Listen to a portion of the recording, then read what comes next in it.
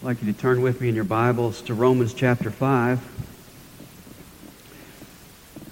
Paul has spent the first 4 chapters of this book making it clear that we are saved by faith and faith alone. Salvation doesn't come by law. It doesn't come by works. It doesn't come by observing religious rituals. You can go to church every day of your life and not be saved. Salvation doesn't come by anything we do. It comes from God as a gift on the basis of faith, and all we do is receive it because Jesus Christ has done all the work. You know, I was thinking that if the book of Romans ended right here, it would be great. If it was just 4 chapters long, it would be wonderful because we're sitting pretty. God has taken my sin and put it on Jesus Christ, and He has taken Jesus' righteousness and put it on me. And I will spend eternity thanking Him for that alone. But you know what? It gets even better. In chapter 5, Paul lays down some of the benefits of believing. Essentially, he answers the question that you probably ask sometimes, what good is it to be a Christian? Look at verse 1. Therefore, having been justified by faith, we have. And off he goes telling us what we have. And in verses 1 to 11, he mentions 7 benefits that the Christian enjoys. The first one is peace. Notice verse 1. Therefore, having been justified by faith, we have peace with God through our Lord Jesus Christ. Now, whether we realize it or not, the truth is that we start out in life at war with God. Speaking of us in Romans 3:17, Paul says, the way of peace they have not known. And in verse 10 of this chapter, it says, we were enemies. That's why we spend our lives searching for peace. We seek it in religion. We seek it in relationships. Maybe I can meet somebody who has peace and I can join into it. We seek it through riches. We seek it through accomplishments. But deep down inside, there's that sense of isolation from being apart from God. And there's that sense of guilt from being at odds with God, having disappointed God, having offended God. We have no peace. In Plugged In magazine, Winona Ryder describes how at the age of 18, she was driving around at 2 in the morning, totally distraught and crying and scared. And she says this, I drove by this magazine stand that had this Rolling Stone that I was on the cover of, and it said, Winona Ryder, the luckiest girl in the world. And there I was, feeling more alone than I ever had. You see, the luckiest girl in the world is not the luckiest girl in the world because she has no peace. And she's discovered that fame does not bring it.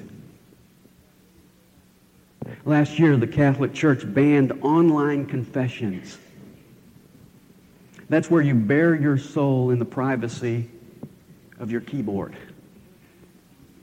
But their ban of online confessions hasn't stopped the process, because there are many internet sites and many chat rooms where you can confess anonymously today, and that whole business is booming. You know why that is booming? Because men and women are filled with guilt. They have no peace. They're still at war with God. You know, some of us know very well what it means to be at war with God, because I know that some of you come from backgrounds where you had a sort of performance payoff mentality associated with your spiritual life. And therefore you lived your life on a kind of seesaw. You had a good day and you thought, well, I'm on good terms with God. You had a playful weekend, and on Monday morning you say, I'm damned to hell. If God is fair and just and holy, then I'm done for. And so you have this cloud that hangs over your head. And what do you do about that cloud? Well, you endure some church services. You do some kind deeds. You put a little bit of money in the offering plate. And what are you doing? You're trying to get back into God's good graces. You're trying to make peace with God. And yet there's always that fear of not measuring up, that constant anxiety, that sense of condemnation. You know the problem with that mentality? You cannot make peace with God.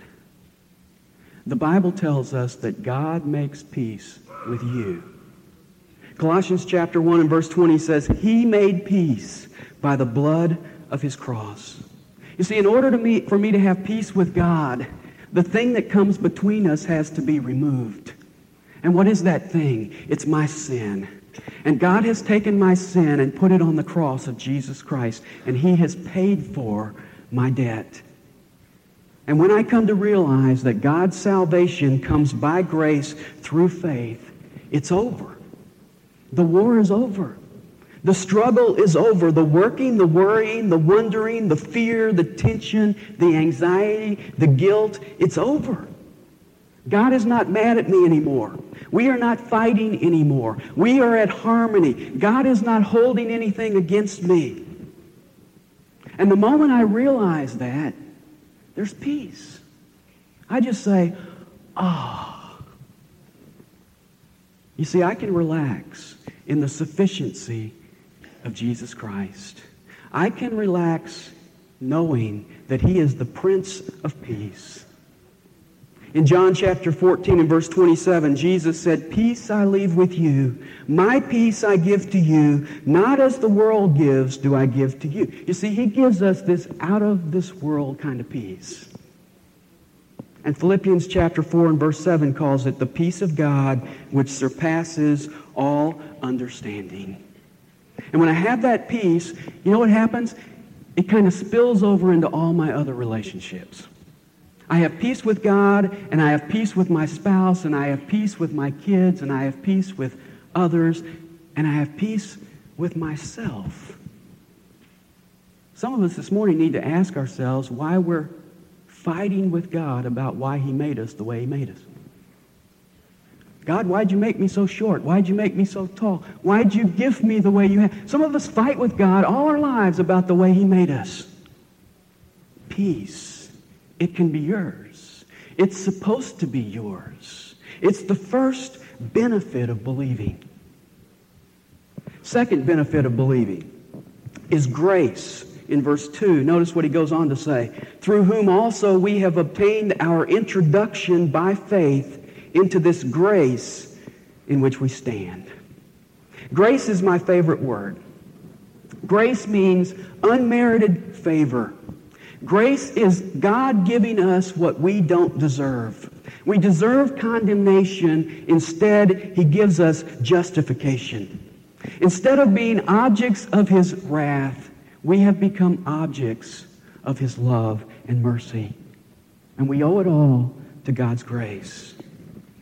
Now, what I want you to understand from this verse is that grace is not a one-time occurrence in the life of a believer. We didn't just experience grace at the moment we got saved. God continues to deal with us in grace.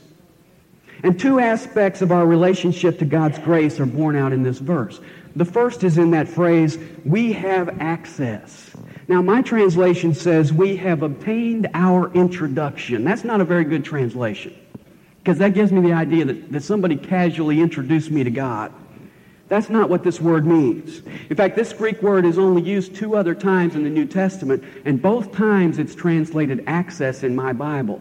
It should be translated access in this passage as well. Now, it's a Greek word composed of 2 words. One means to bring, the other means forward. It means to bring forward. And it was a word used in the first century to denote the privilege of being brought into the presence of a king. Now, the Romans understood this word. They didn't just walk into Caesar's palace and expect to have an impromptu meeting with him. In fact, most Romans never got a meeting with the Caesar. Why not? Because they didn't have access to him.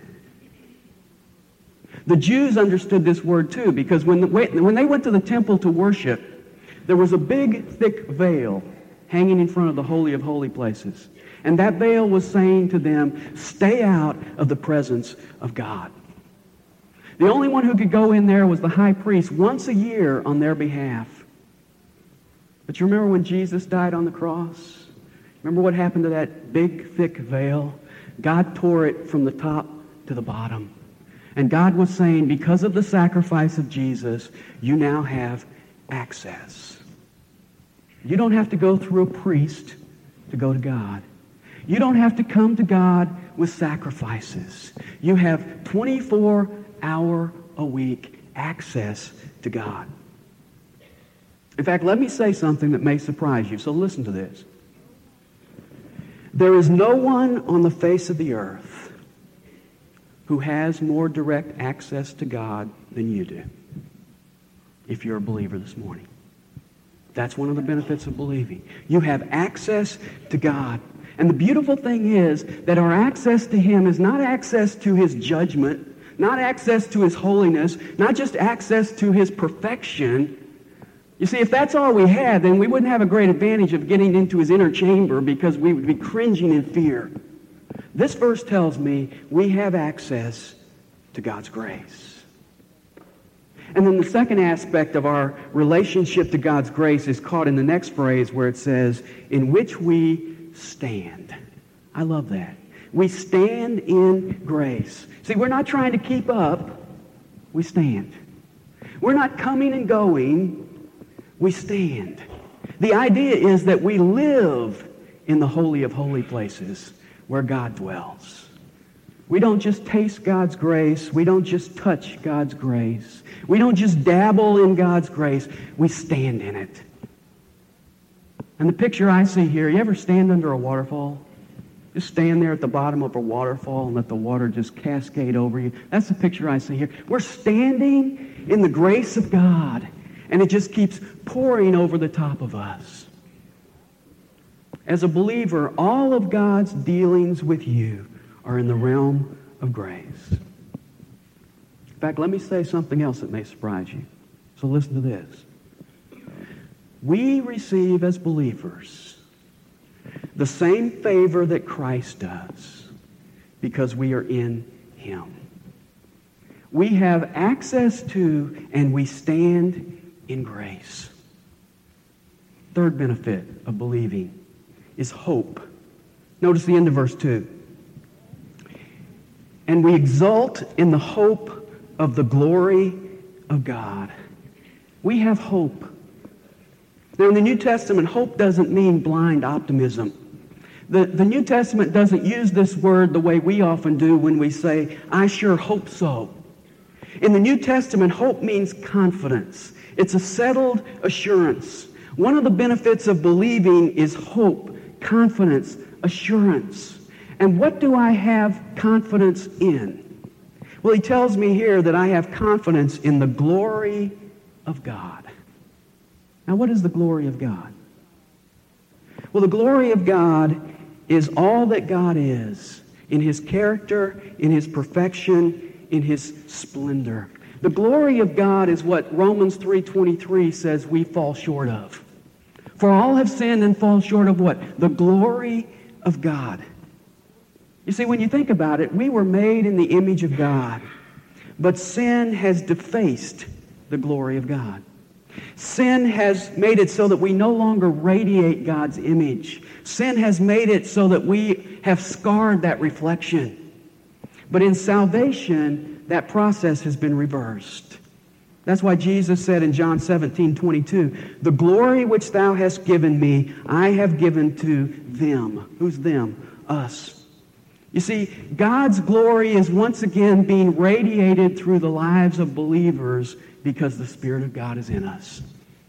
And that's why we sing that chorus, in my life, Lord, be glorified.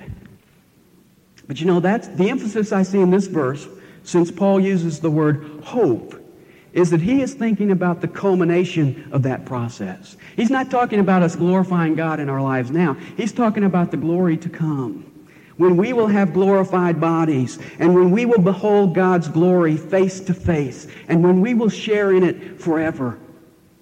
Paul put it this way in Colossians 3:4. He said, when Christ, who is our life, is revealed, then you also will be revealed with him in glory. That's our hope. We will share God's glory. Now, listen to me. That's not that far in the future. We talk about that's going to happen someday, and sometimes we think that's an awful long way away, but let me put this in perspective. 100 years from now, all of you who are believers will be in heaven. 50 years from now, most of you will be in heaven. Even you Dannon yogurt eaters will be there. See, it's not that long away. It's not that far away. We have a hope in the glory of God, and it's on the doorstep for some of us. I recorded a ball game the other day, and usually when I record a ball game, I just leave it and let it run to the end, and it rewinds, and so when I turn it on, it's back at the beginning. Somehow this one stopped, so when I turned the ball game on, the first thing I saw was the final score. Now, you ladies probably say, well, you didn't watch the game then, did you? Well, yes, I did. I watched the game. But I found out something interesting. When you watch a game and you already know the final score, you don't bite your nails. See, I watched the game already knowing that my team was going to win. And that's the position we're in as Christians. We already know the final score. We're just looking forward to the celebration. That's my hope. And then the fourth benefit of believing is joy in verses 3 and 4. Verse 3 says, and not only this, but we also exult or rejoice in our tribulations. Not only do we rejoice in hope of the glory of God, we also rejoice in tribulations. We have a joy when we look to the most wonderful part of our future, but we also have a joy when we look at the most difficult part of our present. Now, what is tribulation? Or your Bible may say suffering. What does that word mean? Well, this word literally means to press down. In the first century, it was the word used of crushing olives to produce oil, or crushing grapes to produce wine. It's the idea of stress, pressure, problems, difficulties. We all experience tribulations, from minor irritations to major catastrophes. But Paul says, as Christians, we rejoice in them. Now, let me clarify something. He doesn't mean faking it. He's not saying when things get tough, put on a plastic smile. He's not saying add some artificial happiness. Jesus never wants us to be phony. And so he's not saying pretend everything's okay when it's not. That's not what he's saying here. And he's also not saying that this is masochism. He's not saying when you suffer, man, really enjoy the suffering. That's not what he's saying. In fact, there's an important word in this verse, and it's a little word in verse 3, in. See, it doesn't say you are to rejoice because of your tribulations. It says you are to rejoice in them. Now, how do you rejoice in tribulations? Well, look again at verse 3. And not only this, but we also rejoice in our tribulations, knowing. Underline that word, knowing. Why can a Christian rejoice in suffering? Because we know something that other people don't know. We have a perspective that other people don't have. We have an understanding that unbelievers don't understand. We rejoice because we know something. And what do we know? He says we know that the tribulation brings about, accomplishes. You see, we know that those difficult things in our lives are producing something. They're accomplishing something. They have value. They have meaning. There is purpose in the pain. You say, well, what is the purpose? Well, he mentions three things in this verse, each stemming from the other. The first is perseverance at the end of verse 3. Knowing that tribulation brings about perseverance. That's another Greek word made up of two words. One word is to remain, the other is under. Perseverance means to stay under the pressure, to hang in there, to endure. The opposite of perseverance is giving up, bailing out, falling apart. You see, suffering produces strength and endurance in me that I can't get any other way. That's the first thing. And then the second thing that comes, and it really leads out of perseverance, is proven character in verse 4. And perseverance, proven character. Now this word means character that is tested, character that is approved. Remember those American Tourister ads where the gorilla takes a suitcase and stomps on it and then it's thrown out the window and cars run over it, and the ad says, "It's been tested so that you know it's solid and reliable." Well, you could say that that luggage has character, because character comes out of testing. Character is something that comes from our experience of having gone through the fire. You see, if you think about the people that have made the greatest difference in your life, the people that you respect the most, they are probably people of substance and depth. And how do they get that substance and depth? Well, they get it from having experienced life and learned from it. They get it from having gone through the valleys of life. You see, when you have been through the fire without being consumed, you have become a person of worth, a person of character. And then thirdly, he says, proven character at the end of verse 4 leads to hope. Now, that's interesting, isn't it? We started out with hope in verse 2. Now we've kind of gone around in a circle and we've come back to hope. But see, the hope in verse 4 is different from the hope in verse 2. Because the hope in verse 4 is a greater hope because I have walked with God through the valleys of life. And the hope in verse 4 is greater than the hope in verse 2 because He has walked with me on the water of the storms of my life. You see, I have this hope not just because God said it in a Bible verse, but because God has walked with me through the trials of life. That's a greater hope. You see, getting saved doesn't automatically give you perseverance. You don't get that the moment you're saved. And getting saved doesn't automatically give you proven character. And getting saved doesn't automatically give you this kind of hope. It only comes through the tribulations and sufferings of life.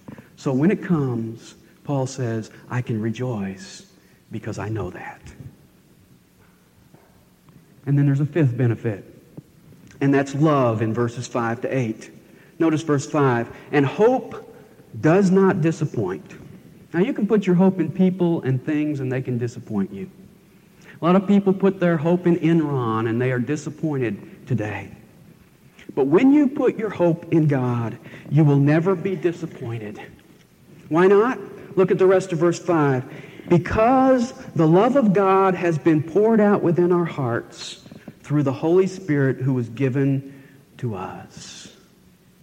Our hope will never disappoint because God has given His Holy Spirit to us.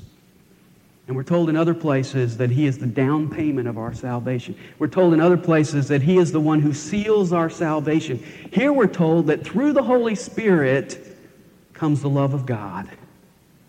And I want you to notice two things about God's love. Number one, it's poured out. God doesn't ration His love drop by drop. It's poured out freely, abundantly, lavishly. It's like an inexhaustible river. There is an endless supply of the love of God. And then the second phrase I want you to notice is, it's within our hearts. See, that's personal. It's within me. He has poured His love into me. You say, well, Dan, is this just a subjective thing? I mean, is this just kind of an in-your-heart kind of touchy-feely love? No, it's objective. And that's what he tells us beginning in verse 6. He says, for while we were still helpless, at the right time, Christ died for the ungodly. For one will hardly die for a righteous man, though perhaps for the good man someone would dare even to die. But God demonstrates his own love toward us, in that while we were yet sinners, Christ died for us. If you want to know if God loves you, look at the cross. You see, most people won't even die for their best friend. Paul says here, someone will hardly die for a righteous man. That means it would be rare. A righteous man would be an upright guy who does everything right. But when it comes down to it, he doesn't really touch your heartstrings. Paul says it would be rare for someone to die for a righteous man. And then he says someone might die for a good man. It would be a little more likely. A good man is somebody who doesn't necessarily do everything right, but he's likable, he's lovable, he's compassionate. And then having established that kind of barometer for who you would die for, then he answers the question, when did Christ die for us? And the answer is, when we were helpless, ungodly sinners. You see, the proof of his love is that he died for us before we were even believers. People say God helps those who help themselves. Hogwash. God helps those who can't help themselves. You see, that's the expression of God's love. And the fifth benefit of believing is that that love gets poured out within our hearts. And then the sixth benefit is security. Notice verse 9. Much more then, having now been justified by his blood, we shall be saved from the wrath of God through him. Now he's talking about security because he's talking about we shall be saved, future tense. Salvation is past, present, and future. This is the future aspect of our salvation. And he's making the point that if God already did the greater thing, then he will surely do the lesser thing. If he gave his blood in the past to justify you in the present, much more then he'll save you from the wrath in the future. And then verse 10. For if while we were enemies we were reconciled to God through the death of his Son, much more, having been reconciled, we shall be saved by his life. And again he makes this argument from greater to lesser. If God gave his Son for you when you were his enemy, how much more will he do for you now that you're his friend? You see, it's like if I gave you $1 million, don't you think I would give you a pair of shoes? See, if I'd already done the greater, I'll do the rest. If God gave his Son to get us saved, then what won't he give to keep us saved? In fact, if you'll notice in verse 10, it says, you were reconciled by Jesus' death, and you will be saved by Jesus' life. Now, what does that mean? That means if the dying Savior could reconcile us to God, then how much more can the risen, living Savior keep us reconciled? You see, that's our security. And that's the sixth benefit of believing. And then there's the seventh and final one, and that's worship in verse 11. And not only this, but we also exult in God through our Lord Jesus Christ, through whom we have now received the reconciliation. Reconciliation is a big word that means to be brought together with God. No more barriers.